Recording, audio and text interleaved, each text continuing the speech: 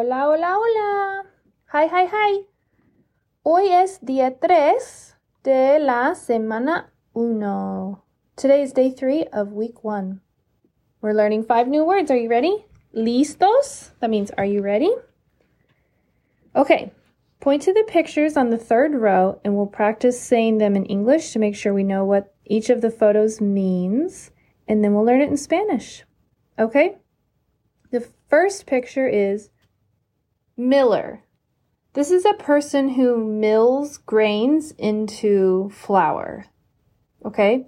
It might not be a word or name that we're very familiar with this day and age, but back in the day, there used to be a man or a woman and they were called a miller. And you would take your grains to them to have them ground into powders that we use to bake things. Okay? So the first picture is miller.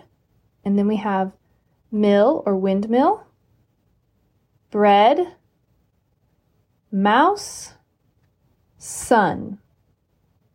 One more time.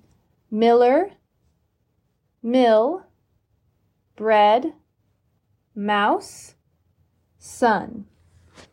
Ahora en español. La molinera. El molino. El pan. El ratón. El sol. Muy bien. Lo hacemos otra vez. Let's do it again. La molinera. El molino. El pan. El ratón. El sol.